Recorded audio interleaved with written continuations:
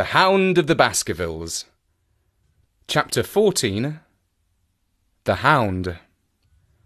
One of Sherlock Holmes's defects, if indeed one may call it a defect, was that he was exceedingly loath to communicate his full plans to any other person until the instant of their fulfilment. Partly, it came no doubt from his own masterful nature, which loved to dominate and surprise those who were around him. Partly also from his professional caution, which urged him never to take any chances. The result, however, was very trying for those who were acting as his agents and assistants. I had often suffered under it, but never more so than during that long drive in the darkness.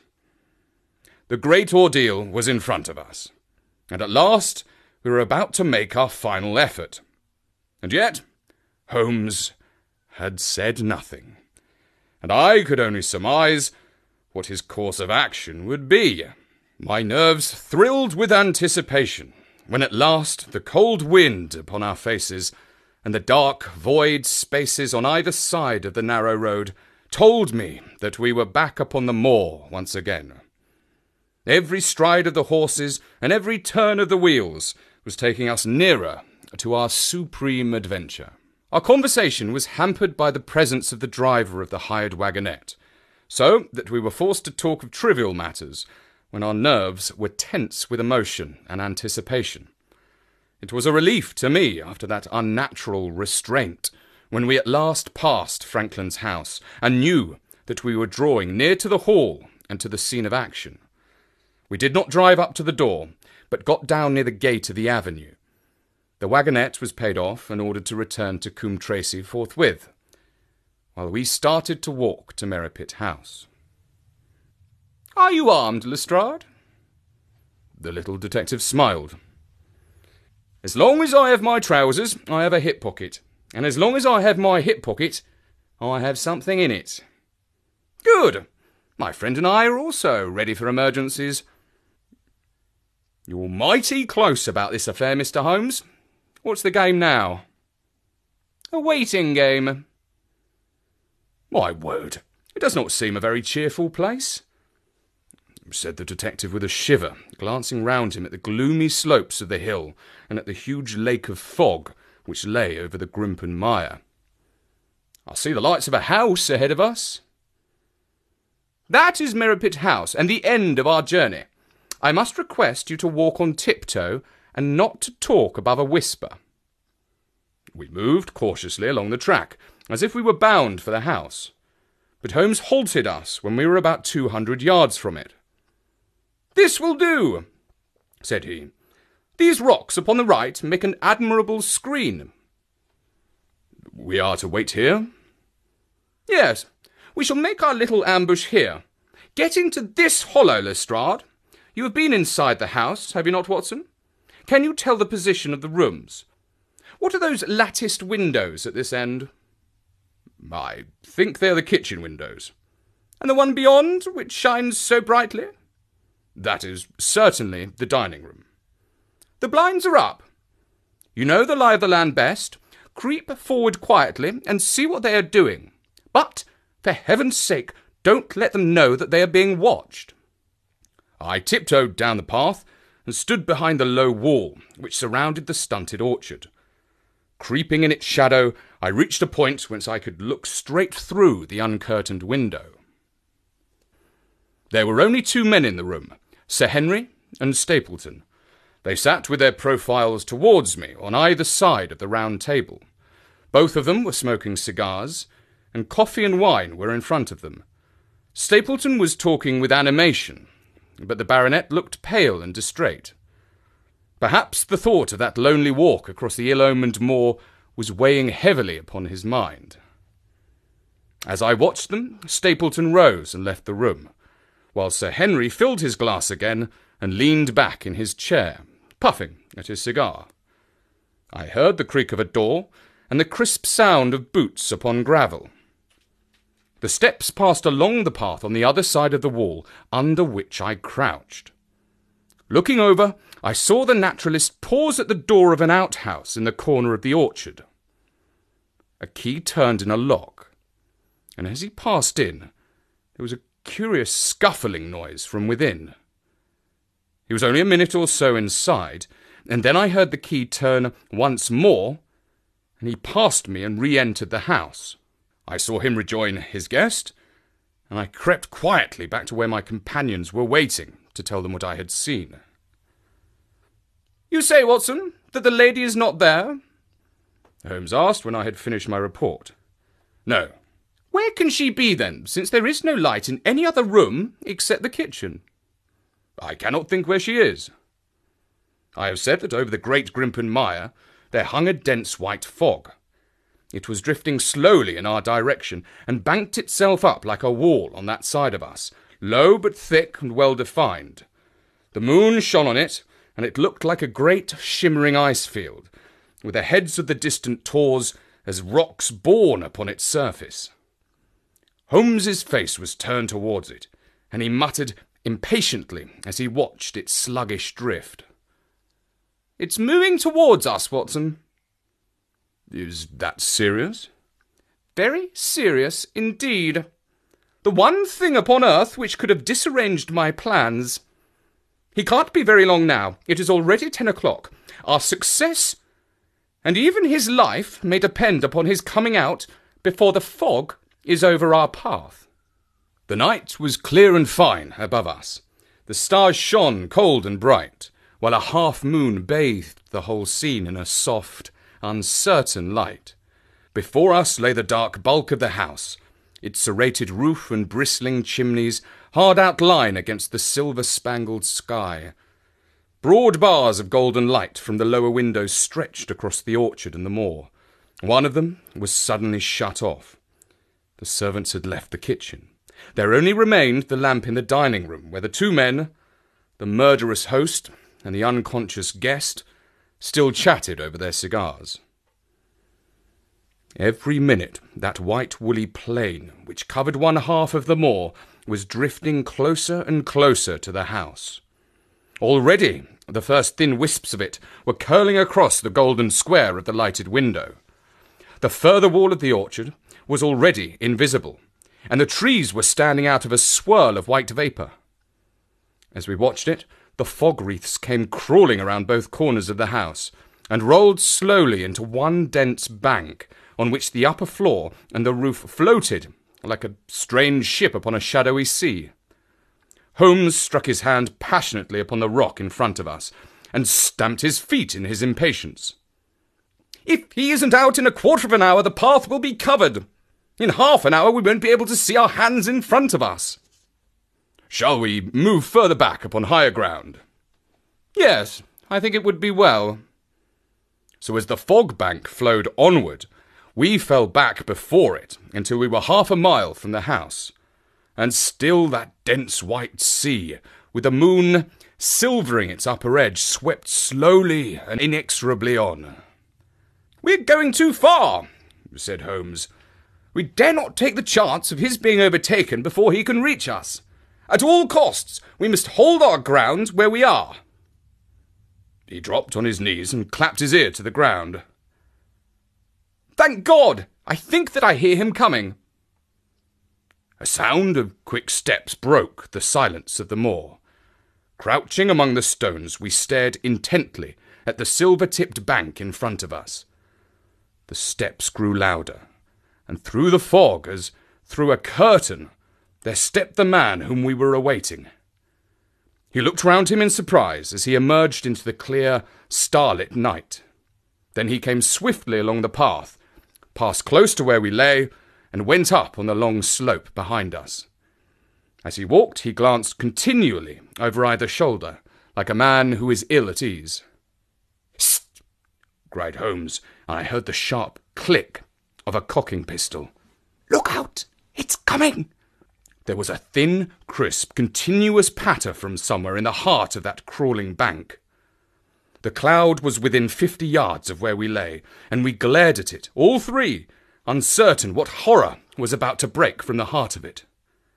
I was at Holmes's elbow, and I glanced for an instant at his face.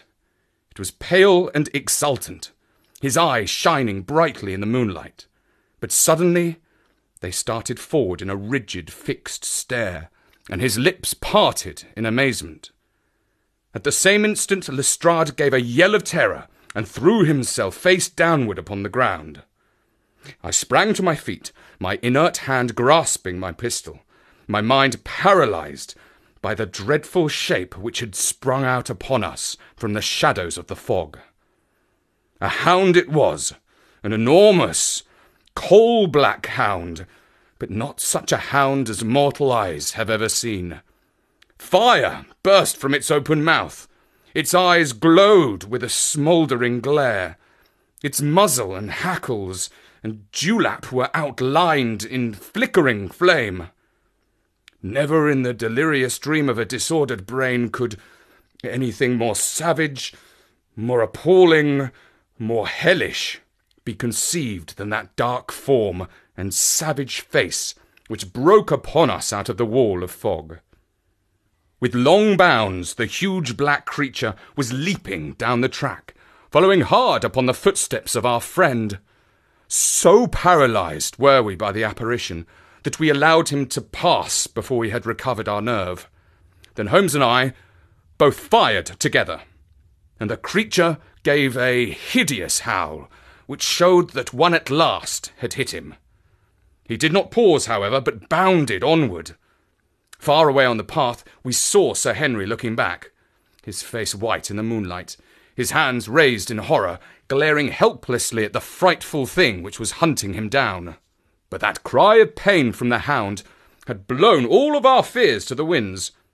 If he was vulnerable, he was mortal, and if we could wound him, we could kill him. Never have I seen a man run as Holmes ran that night. I am reckoned fleet of foot, but he outpaced me as much as I outpaced the little professional. In front of us, as we flew up the track, we heard scream after scream from Sir Henry, and the deep roar of the hound. I was in time to see the beast spring upon its victim, hurl him to the ground, and worry at his throat. But the next instant, Holmes had emptied 5 barrels of his revolver into the creature's flank. With a last howl of agony, and a vicious snap in the air, it rolled upon its back, 4 feet pawing furiously, and then fell limp upon its side. I stooped, panting, and pressed my pistol to the dreadful, shimmering head. But it was useless to press the trigger. The giant hound was dead. Sir Henry lay insensible where he had fallen. We tore away his collar, and Holmes breathed a prayer of gratitude when we saw that there was no sign of a wound, and that the rescue had been in time.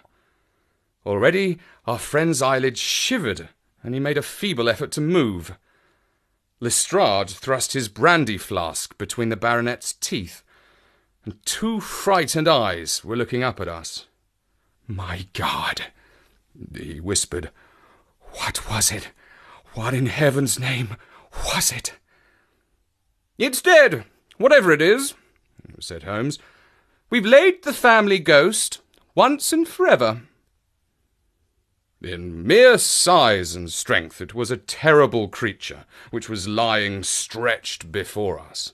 It was not a pure bloodhound, and it was not a pure mastiff, but it appeared to be a combination of the two, gaunt, savage, as large as a small lioness. Even now, in the stillness of death, the huge jaws seemed to be dripping with a bluish flame, and the small, deep-set, cruel eyes were ringed with fire. I placed my hand upon the glowing muzzle. As I held them up, my own fingers smouldered and gleamed in the darkness. "Phosphorus," I said. "A cunning preparation of it," said Holmes, sniffing at the dead animal. "There is no smell which might have interfered with his power of scent. We owe you a deep apology, Sir Henry, for having exposed you to this fright. I was prepared for a hound, but not for a creature as this, and the fog gave us little time to receive him." "You have saved my life." "Having first endangered it. Are you strong enough to stand?" "Give me another mouthful of that brandy, and I shall be ready for anything, sir. Now, if you will help me up, what do you propose to do?" "To leave you here. You are not fit for further adventures tonight. If you will wait, one or other of us will go back with you to the hall." He tried to stagger to his feet, but he was still ghastly pale, and trembling in every limb. We helped him to a rock, where he sat shivering with his face buried in his hands. "We must leave you now," said Holmes. "The rest of our work must be done, and every moment is of importance. We have our case, and now we only want our man. It is 1,000 to 1 against our finding him at the house," he continued as we retraced our steps swiftly down the path. "Those shouts must have told him that the game was up." "We were some distance off, and this fog may have deadened them." "He followed the Hound to call him off. Of that you may be certain. No. He's gone by this time, but we'll search the house and make sure." The front door was open, so we rushed in and hurried from room to room to the amazement of a doddering old manservant who met us in the passage. There was no light save in the dining room, but Holmes caught up the lamp and left no corner of the house unexplored. No sign could we see of the man whom we were chasing. On the upper floor, however, one of the bedroom doors was locked. "There's someone in here!" cried Lestrade. "I can hear a movement! Open this door!" The faint moaning and rustling came from within. Holmes struck the door just over the lock with the flat of his foot, and it flew open. Pistol in hand, we all three rushed into the room. But there was no sign within it of that desperate and defiant fellow whom we expected to see. Instead, we were faced by an object so strange and so unexpected that we stood for a moment staring at it in amazement. The room had been fashioned into a small museum, and the walls were lined by a number of glass-topped cases, full of that collection of butterflies and moths, the formation of which had been the relaxation of this complex and dangerous man. In the centre of this room there was an upright beam, which had been placed at some period as a support for the old worm-eaten bulk of timber which spanned the roof. To this post a figure was tied, so swathed and muffled in the sheets, which had been used to secure it, that no one could not for the moment tell whether it was that of a man or a woman. One towel passed round the throat and was secured at the back by a pillar. Another covered the lower part of the face, and over it 2 dark eyes full of grief and shame and a dreadful questioning, stared back at us. In a minute we had torn off the gag, unswathed the bonds, and Mrs. Stapleton sank upon the floor in front of us. As her beautiful head fell upon her chest, I saw the clear red wheal of whiplash across her neck. "The brute!" cried Holmes. "Here, Lestrade, your brandy bottle. Put her in the chair. She has fainted from ill usage and exhaustion." She opened her eyes again. "Is he safe?" she asked. "Has he escaped?" "He cannot escape us, madam." No, I did not mean my husband. Sir Henry, is he safe?" "Yes." "And the Hound?" "It is dead." She gave a long sigh of satisfaction. Thank God! Oh, this villain! See how he has treated me!" She shot her arms out from her sleeves, and we saw with horror that they were all mottled with bruises. "But this is nothing. It is my mind and soul that he has tortured and defiled. I could not endure it all. Ill usage, solitude, a life of deception, everything, as long as I could still cling to the hope that I had his love. But now I know, in this also I have been his dupe and his tool." She broke into passionate sobbing as she spoke. "You bear him no good will, madam," said Holmes. "Tell us, then, where shall we find him? If you have ever aided him in evil, help us now and so atone." "There is but one place where he can have fled," she answered. "There is an old tin mine on an island in the heart of the mire. It was there that he kept his hound, and there also he made preparations so that he might have refuge. That is where I think he would fly."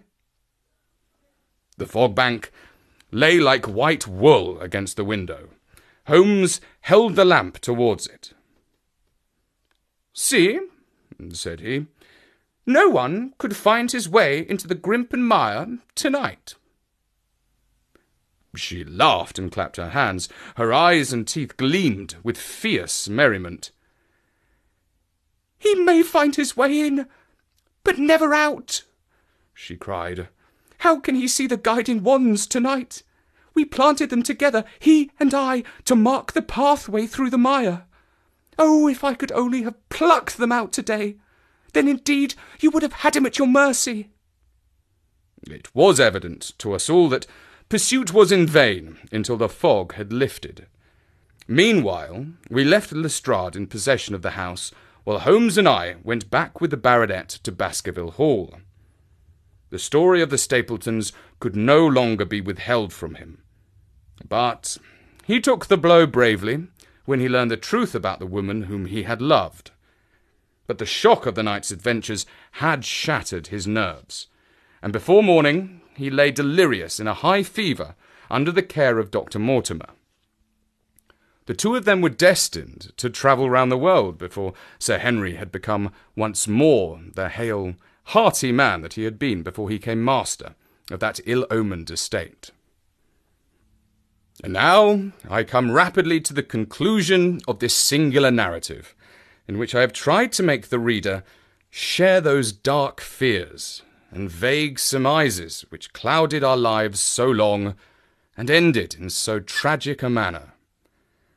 On the morning after the death of the Hound, the fog had lifted, and we were guided by Mrs. Stapleton to the point where they had found a pathway through the bog. It helped us to realize the horror of this woman's life when we saw the eagerness and joy with which she laid us on her husband's track. We left her standing upon the thin peninsula of firm, peaty soil which tapered out into the widespread bog. From the end of it, a small wand planted here and there showed where the path zigzagged from tuft to tuft of rushes among those green-scummed pits and foul quagmires which barred the way to the stranger. Rank reeds and lush, slimy water plants sent an odour of decay, and a heavy miasmatic vapour onto our faces, while a false step plunged us more than once thigh-deep into the dark, quivering mire. Its tenacious grip plucked at our heels as we walked, and when we sank into it, it was as if some malignant hand was tugging down into those obscene depths. So grim and purposeful was the clutch in which it held us. Once only we saw a trace that someone had passed that perilous way before us. From amid a tuft of cotton grass which bore it up out of the slime, some dark thing was projecting. Holmes sank to his waist as he stepped from the path to seize it, and had we not been there to drag him out, he could never have set his foot upon firm land again. He held an old black boot in the air. Mayor's Toronto was printed on the leather inside. "It is worth a mud bath," said he. "It is our friend Sir Henry's missing boot." "Thrown there by Stapleton in his flight," I added. "Exactly. He retained it in his hand after using it to set the Hound upon the track. He fled when he knew the game was up, still clutching it, and he hurled it away at this point of his flight. We know at least that he came so far in safety." But more than that we were never destined to know, though there was much that we might surmise. There was no chance of finding footsteps in the mire, for the rising mud oozed swiftly in upon them. But as we at last reached firmer ground beyond the morass, we all looked eagerly for them. But no slightest sign of them ever met our eyes. If the earth told a true story, then Stapleton never reached that island of refuge towards which he struggled through the fog upon that last night. Somewhere in the heart of the great Grimpen mire, down in the foul slime of the huge morass which had sucked him in, this cold and cruel-hearted man is forever buried. Many traces we found of him in the bog-girt island where he had hid his savage ally. A huge driving wheel and a shaft half filled with rubbish showed the position of an abandoned mine. Beside it were crumbling remains of the cottages of the miners, driven away, no doubt, by the foul reek of the surrounding swamp. In one of these, a staple and chain with a quantity of gnawed bones showed where the animal had been confined. A skeleton with a tangle of brown hair adhering to it lay among the debris. "A dog!" said Holmes. "By Jove! A curly-haired spaniel! Poor Mortimer will never see his pet again. Well, I do not know that this place contains any secret which we have not already fathomed. He could hide his hound, but he could not hush his voice, and hence came those cries which even in daylight were not pleasant to hear.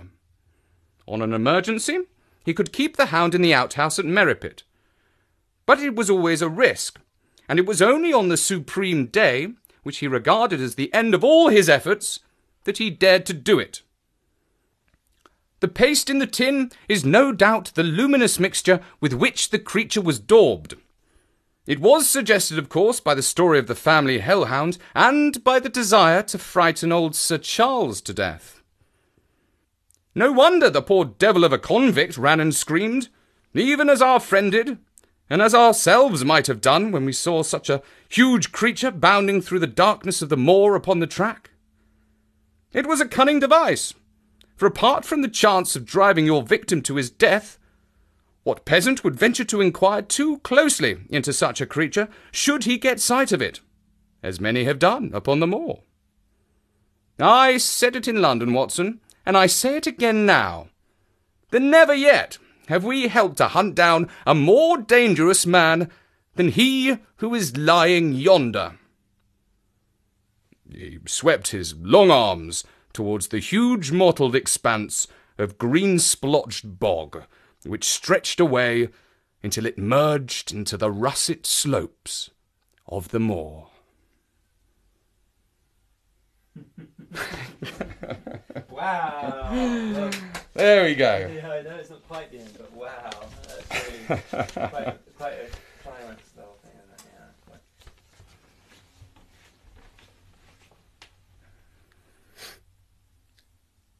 Chapter 14. The Hound.